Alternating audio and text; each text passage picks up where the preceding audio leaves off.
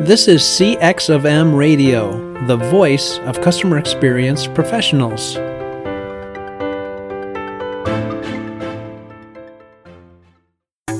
Welcome to another episode on Press One for Nick. I'm your host, Nick Lemsdahl, Director of Contact Center Solutions at VDS.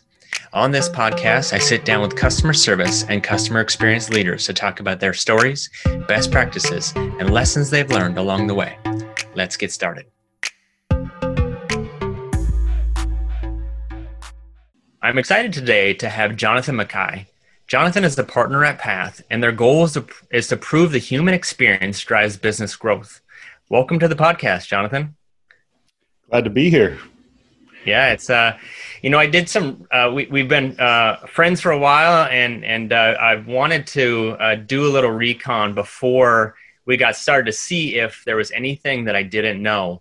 And I saw on LinkedIn that you I knew you played baseball at John Carroll, but I did not know that you played rugby. Yeah, it's a little known fact. It was a club sport that I got into because, the beauty of rugby is the game is just as important as after the game, which, there's a lot of camaraderie in the sport, and it's just a whole lot of fun. And so we had a good time. But yeah, I played a lot of different sports. Baseball was my go-to, rugby, a little water polo, just a whole bunch of different things. That's really neat. I think that statement that you just said really could align with customer experience, because you kind of build a baseline and then it doesn't stop there. So I kind of might have to be a podcast in 2021 that we jump back on. But sounds good. Can you explain how you went from an economics undergrad to being a partner at Path? Yeah, well, when I think about my connection to what I do, it really starts with kind of how I grew up. I grew up in a family with two parents who were entrepreneurs, who started their own businesses at a young age and have had those businesses going on 40 plus years. And I was able to see them create a life for themselves through that. Their ability to have flexibility in their schedule, be around their kids, have thriving, successful businesses that allowed them to live a certain quality of life was just very appealing to me, as I started to kind of grow up and decide, hey, what do you want to do? And so as I kind of got to the choice of, economics in college, I felt business was what I wanted to go into. And, obviously there's a lot of different fields in business, finance, operations, and so forth. Mm-hmm. When I sat down to look, economics really intrigued me because I found fascinating the idea of understanding why people do what they do. It was something, I always kind of tried to understand growing up. I think we all do, why did that happen? How's this? Or what can I do to achieve better outcomes, in this world of business? And economics really brought a language to that. But, interestingly, as I got out of college, I thought finance was more of a route I was going to go. And, there was an experience I had that really was a pivotal moment, I think, in determining how I ended up where I am now. Got out in 2008, 2009, financial crisis. Finance was not a great industry to be getting into at the time. So there's a lot of just commission-based jobs available. And I found one selling securities. And, it was cold calling. It was, pounding the pavement and trying to get meetings. And I remember I made a call, and it was an older lady. I was cold calling a list, and it was an older lady, and she was so sweet and nice. I think she just pitied me and was like, sure, I'll meet with you. I got off the phone and I just thought about it. I'm like, I'm trying to sell this woman on something that I don't know much about. I don't even know if it's right for her. And I'm trying to do it. It just didn't feel good, right? There was just a feeling of, I have no issue with the industry. I think it's a well worthwhile thing and all that. It just didn't feel like the right thing for me. And so I started to reevaluate. I was in Cleveland at the time at John Carroll, and I decided, I'm going to go back to Columbus, try to network and so forth. As I said, my mother had a business. So she said, hey, I'll give you a commission-based job to come back and help sell while you network and do your thing.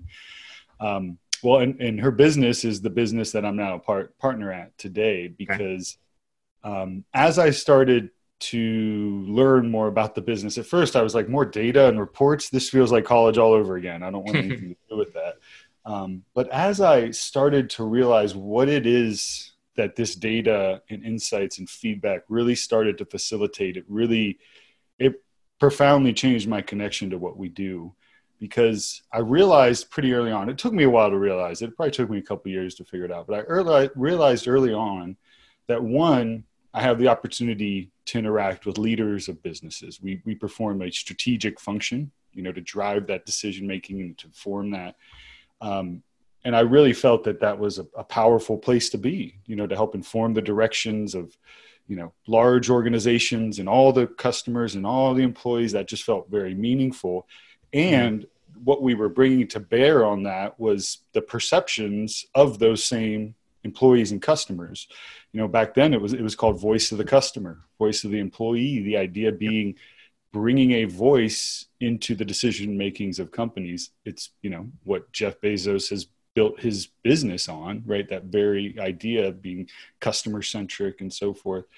And that just felt very meaningful to me, because I believe organizations can be powerful change agents, for better or for worse. They very quickly can make decisions that impact communities and families, and they can lead where government can't. And so I saw this opportunity that if I can get leaders and managers of organizations to use this information to more closely align to the needs of their people, well, then that's win-win. I can have a successful business delivering value to my clients, which in turn improves the quality of life of their customers and employees. That just felt like the sweet spot for me.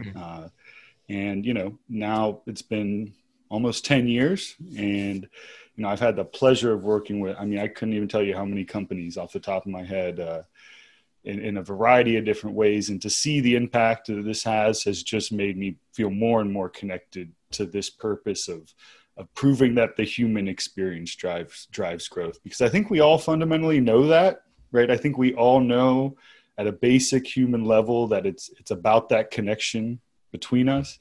But businesses, I think, can get caught up in all these metrics and all these other things that can pull us, away from that purpose motive. So that's a little bit of that evolution of how I kind of got to where. And then lastly, it's the data that we can bring to bear on that excites me. I'm a data person. I love data. That's what we do. Helping measure the things that are tough to measure is a challenge I love waking up every morning to go out there and do. So that's a little bit about it.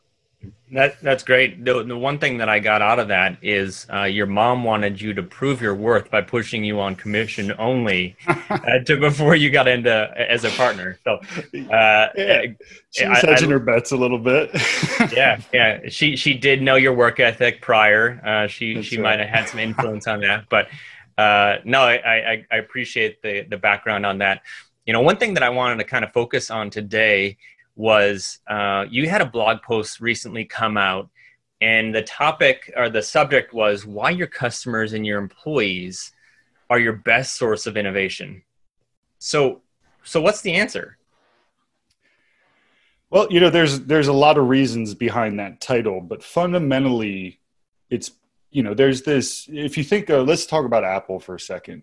You had Steve Wozniak, who is this amazing inventor, brilliant products, all that. But without Steve Jobs taking that to market and finding the need and doing all those actions that are so important, that never would have made it off the ground. So innovation is great, right? It's a buzzword that's talked about. But if you're not innovating in a way that closely aligns to the needs of your customers, you'll never be able to build a business model around it. And secondly, if it's not something that your employees are willing to own, because driving change is hard, implementing innovations is hard.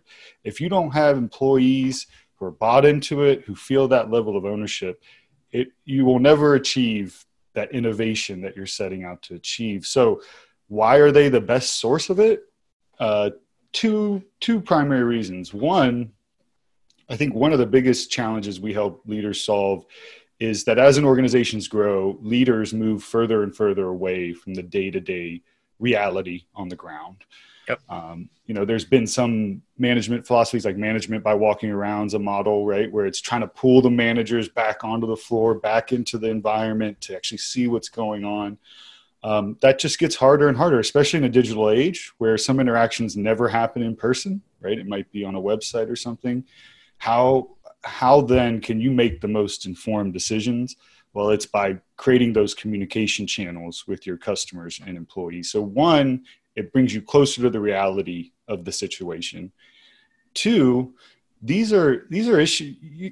As a leader, by the time you hear about an issue, it's an issue that's been dealt with 20 times already, right? And most times employees, when you've done a job and you run into it, you don't stop everything and then go sit and brainstorm and try to figure, you build a workaround.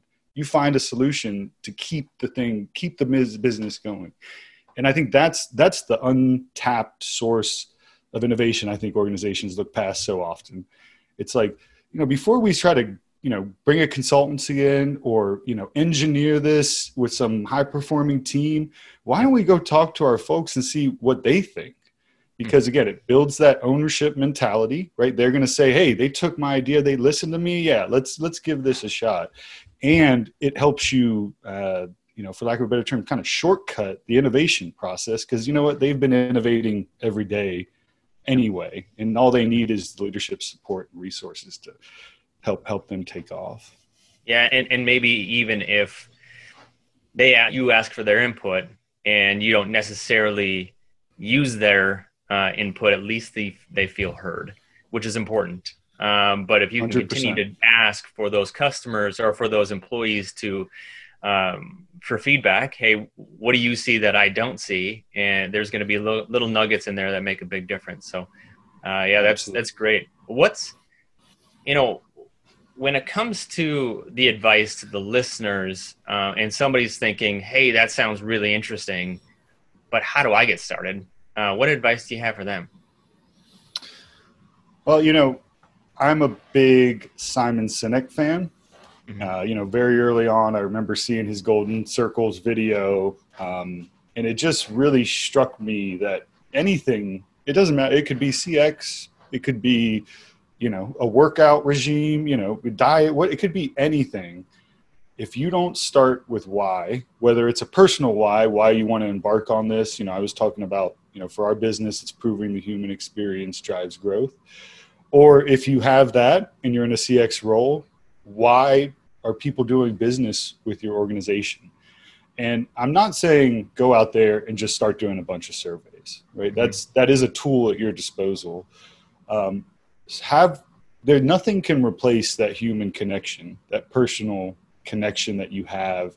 So whether it's talking to leadership, talking to customers, talking to employees, have an answer for why your organization exists, why it has value. And that will be your guiding star as on the rest of your journey. That'll help you avoid some of the rabbit holes around technology, for example, the shiny new thing with technology. Oh, maybe we need that. Well, you'll have a why, a purpose to be able to hold that up against. Or maybe you're trying to decide what do you want to measure in your customer experience. Well, the why informs that. The people on your team, the type of innovations you go after. If you can establish that, not only will it be valuable to you, it'll be valuable to the organization.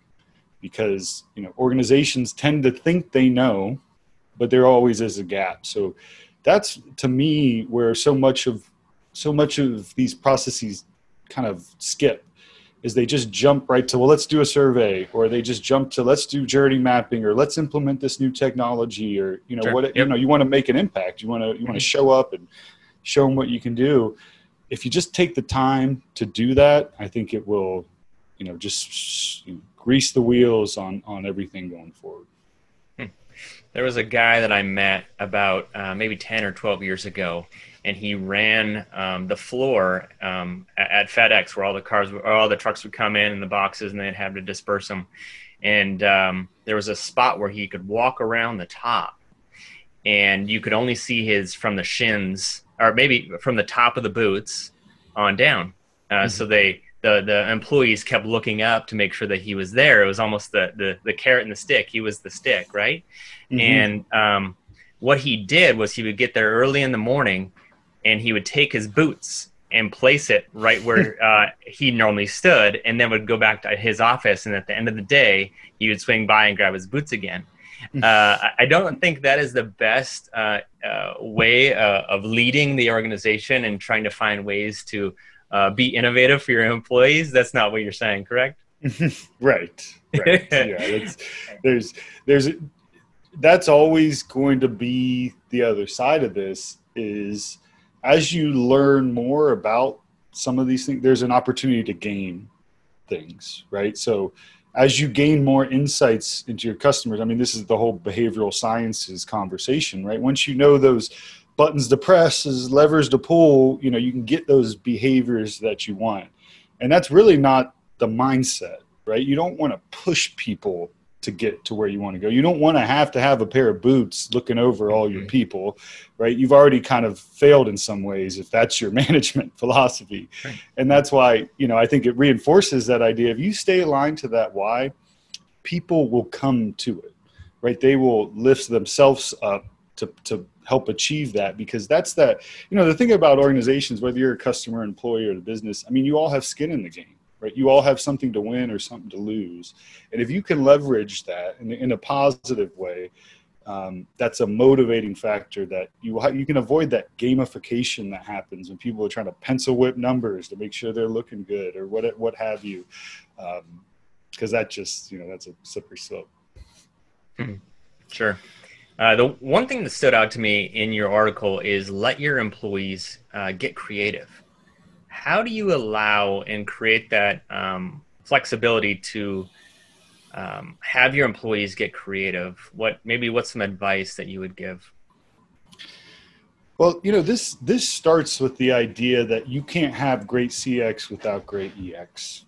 You can't have great customer experience without great employee experiences. So when we talk about letting employees get creative, there's some deep psychology underneath this idea. So there's a guy named Daniel Pink. He wrote a book called Drive, and he talked about three things: autonomy, mastery, and purpose. And I really loved the example he used for mastery. He used a few different examples, but the one I liked was Linux. So if you can imagine, I think he used the example around talking to an economics teacher, telling him that if you can imagine a bunch of highly skilled, high-value laborers contributing almost a full works week of hours to something, doing it for free and then giving it away, wouldn't that be a great idea? And any business person would say, no, that's absurd. That would never work. Well, Linux is that platform, right? Totally open source, totally provided on volunteer hours, and some of the biggest business servers in the world are run on it. And people gain satisfaction, gain engagement and motivation out of doing things that allow them to improve themselves, to gain mastery over something, and even have some autonomy in that, some self-direction in that conversation. And so that's what's behind this idea of letting your employees get creative, let them grow into themselves and be the best version of themselves in an environment that benefits both you and the business. Now, how do you do that? Fundamentally, it's communication. Some people go as far, you got the Facebooks, go fast and break things, right? That it's, hey, you ask for forgiveness, before you ask for permission.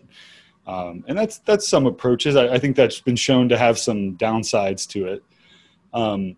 But creating space in the week or compensating folks for going above and beyond in maybe their own time in ways that contribute to the business. That's workshops, that's getting them into associations, professional associations. That's just, having one-on-one meetings occasionally, being transparent in the organization. Oftentimes leadership tends to hold guard over the numbers, right? And people don't really know. I mean, being transparent, being honest about the issues the businesses are facing, and giving employees a space to react to that. It kind of goes back to that whole idea of why are they the best source of innovation. But they just need a space. And, it's so culturally different. Software companies are very culturally different than, let's say a logistics company on how that might be implemented. But at the foundation of both of those is communication and giving them space within their work to be better at something. to great mastery. Right. That makes sense. The last question on this blog post is, how do you listen to your customers? Well, there's a lot of different, I mean, in today's world, it's omni-channel. So that's, if you had a gold standard answer to that question, it's every way they want to talk to you. And, you know, that's structured and unstructured. That's, you know, measurable and not measurable. You know, we know of clients who use search tools on emails to gain insights into customer trends and issues and so forth, right? And that's a very passive approach, right? You're not doing surveys, you're just analyzing text that's sent in a bunch of conversations. Right. So I think there's a few answers to that question. One, can never replace the human connection. Having face-to-face meetings with your customers, you cannot beat that. Whether they're QBRs or what have you, will always be the most powerful way. But in terms of kind of scaling a listening program, you always want to start with a benchmark. So the way we approach it, if we're starting with a blank slate and somebody says, hey, we want to create a customer listening program, how do we go about that? First of all, start with why. We tend to go to some of their key clients and begin to understand what's important to them and so forth. But we usually start bigger and broader to create a benchmark across a few key factors, whether it's communication responsiveness is really important to us. You know, how do we listen to that? It could be survey metrics. It could be operational metrics. But a true listening program is characterized by this idea of closed loop feedback. So however it is, whether it's surveys, phone calls, emails, text messages, you know, chat, social media, I mean, you know, the list is probably will continue to grow. You have to close the loop with customers. So when we think about how do you listen to your customers, you listen to them by being able to effectively hear them. And surveys are great for that because it's very structured. It's very focused around key things that you've already identified to your customers so that you can respond directly to those. That's really, I think, the beauty of surveys is it focuses it so you're responding directly to their most important feedback, which may be harder in some cases when you're not doing that. But being able to respond and then, you know, in a survey environment is closing loop. But then in non-survey environments, Nick, I think you made the comment earlier, you know, showing customers that they're listened to. I mean, think of social media. Somebody makes a post. I mean, how many reviews have you seen, maybe frustrated reviews where the company just said, you know, we're sorry, we hear you, we can't do anything about it, but we're very sorry you had that experience. That is always going to be the defining characteristic of any successful listening program. You know, I think Jack Welch had the quote, one of my favorite quotes, there's only two sources of competitive advantage: your ability to listen, to learn more about your customers faster than the competition, and your ability to turn that information into action faster than the competition. So when we talk about listening to your customers, is how can you get that information as quickly as you can and then drive action with that on the back end by closing the loop. That's a great quote. Might have to borrow that one for life. Well, I did too, so feel free. I asked two questions to everybody on the podcast. The first question is this: what book or person has influenced you the most in the past year? Oh, that's a great question. You know, the book, it really hasn't been the past year, so I'm going to kind of cheat on your question, but one of the books that's influenced me the most as it relates to this CX conversation is the book titled The Experience Economy. And because it gave me, being, you know, that economic background, it gave me a way to help communicate what that macro trend of experience is. It gave me terminology. It gave me an understanding of what is driving value and what is the value that's created from experiences. That's helped me bring my clients along, and even folks who aren't my clients, because I do a lot of speaking and engagement around that, WebExes, learn how to get their hands around this. You know, so of all the books, you know, you mentioned where do you start? Of all the books, you know, anybody entering this field or who's been in it forever who hasn't read this, I'd say that's a great book to start. It's a little more old school. Believe it or not, this concept was around in the 90s, and customer survey has been around since the 70s. So, it's not necessarily a new idea, but, companies like Disney and so forth had these concepts and have been using these concepts for decades. It's started to really catch on in a lot of other industries. And I promise you, your mind, how you view CX will be altered after reading that book. That's awesome. I've read the book, and it's a great one too. I recommend it. The last question I have for you is, if you could leave a note to all the customer service and or customer experience professionals, what would it say? It would start out with gratitude for who they are and what they do, because the world of customer service and customer experience is not easy. We all know how challenging, how wonderful customers can be and how challenging they can be. So first, I'd sort of start with gratitude, because my follow-up would be that, to me, the most important thing at the end of the day, whether you're a business, an individual, a team, is that behind all of this business talk, right? Whether it's metrics, whether it's financial performance, what have you, operational efficiency, we're talking about people, right? We're talking about a human being who is just like you and me, who has bad days and who has good days. And, sometimes it can be very hard.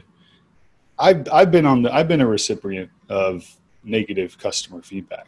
I've had customers who, rightfully so, I messed up and they told me so, and they did it with respect. It wasn't one of those heated exchanges, but regardless, it shook me. I remember the first time it happened early on in my career. I mean, my hands were shaking after I got off the phone. And I think oftentimes in this world of customer experience, we bear the brunt of this feedback, right? We get so much of it and so regularly, and people have no restraint oftentimes with how they give feedback, right? They'll just let it rip. And that can really hit us to our core. And so it's, after 10 years in this, there's been moments where you start to feel a bit jaded, right? Like, well, whatever, that customer, he's just one of those customers. She's just one of those customers. So if we don't forget that, we're all people, we're all not imperfect. Hopefully that'll help you get through some of the challenges and trials of being in this industry, because it's fast moving, it's changing, and the expectations are always ratcheting up. And that's a tough place to be. So, remember to just bring it back down to reality, and remember we're all people, and, I think we're all good at heart. Yeah, no, that's great. At the end of the day, people are doing business with people. Sometimes it's tough to think of that when you're not focused on it. But Jonathan, I appreciate your time today. Where can the audience connect with you online? Sure. Well, you can always go to www.pathgrowth.com. That's our website, has some of the blog posts Nick mentioned. I'm on LinkedIn, Jonathan Mackay on LinkedIn. And not too long after this podcast comes out, you'll be seeing my very own podcast, The Path to CX with Jonathan Mackay, soon after. So feel free to tune into that to get some more nuggets as we go forward. Nice. Appreciate your time, Jonathan, and look forward to catching up with you outside of the podcast. Yes, sir. Thanks so much, Nick. Thanks. Bye. Thank you so much for listening to this episode on Press One for Nick. If you enjoyed the podcast, please tell your friends and share it on LinkedIn and Twitter. I'm Nick Glimsdahl, and until next time, focus on the customer.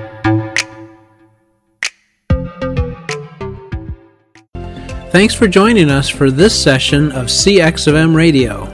Be sure to rate, review, and subscribe to the show, and visit cxofm.org for more resources.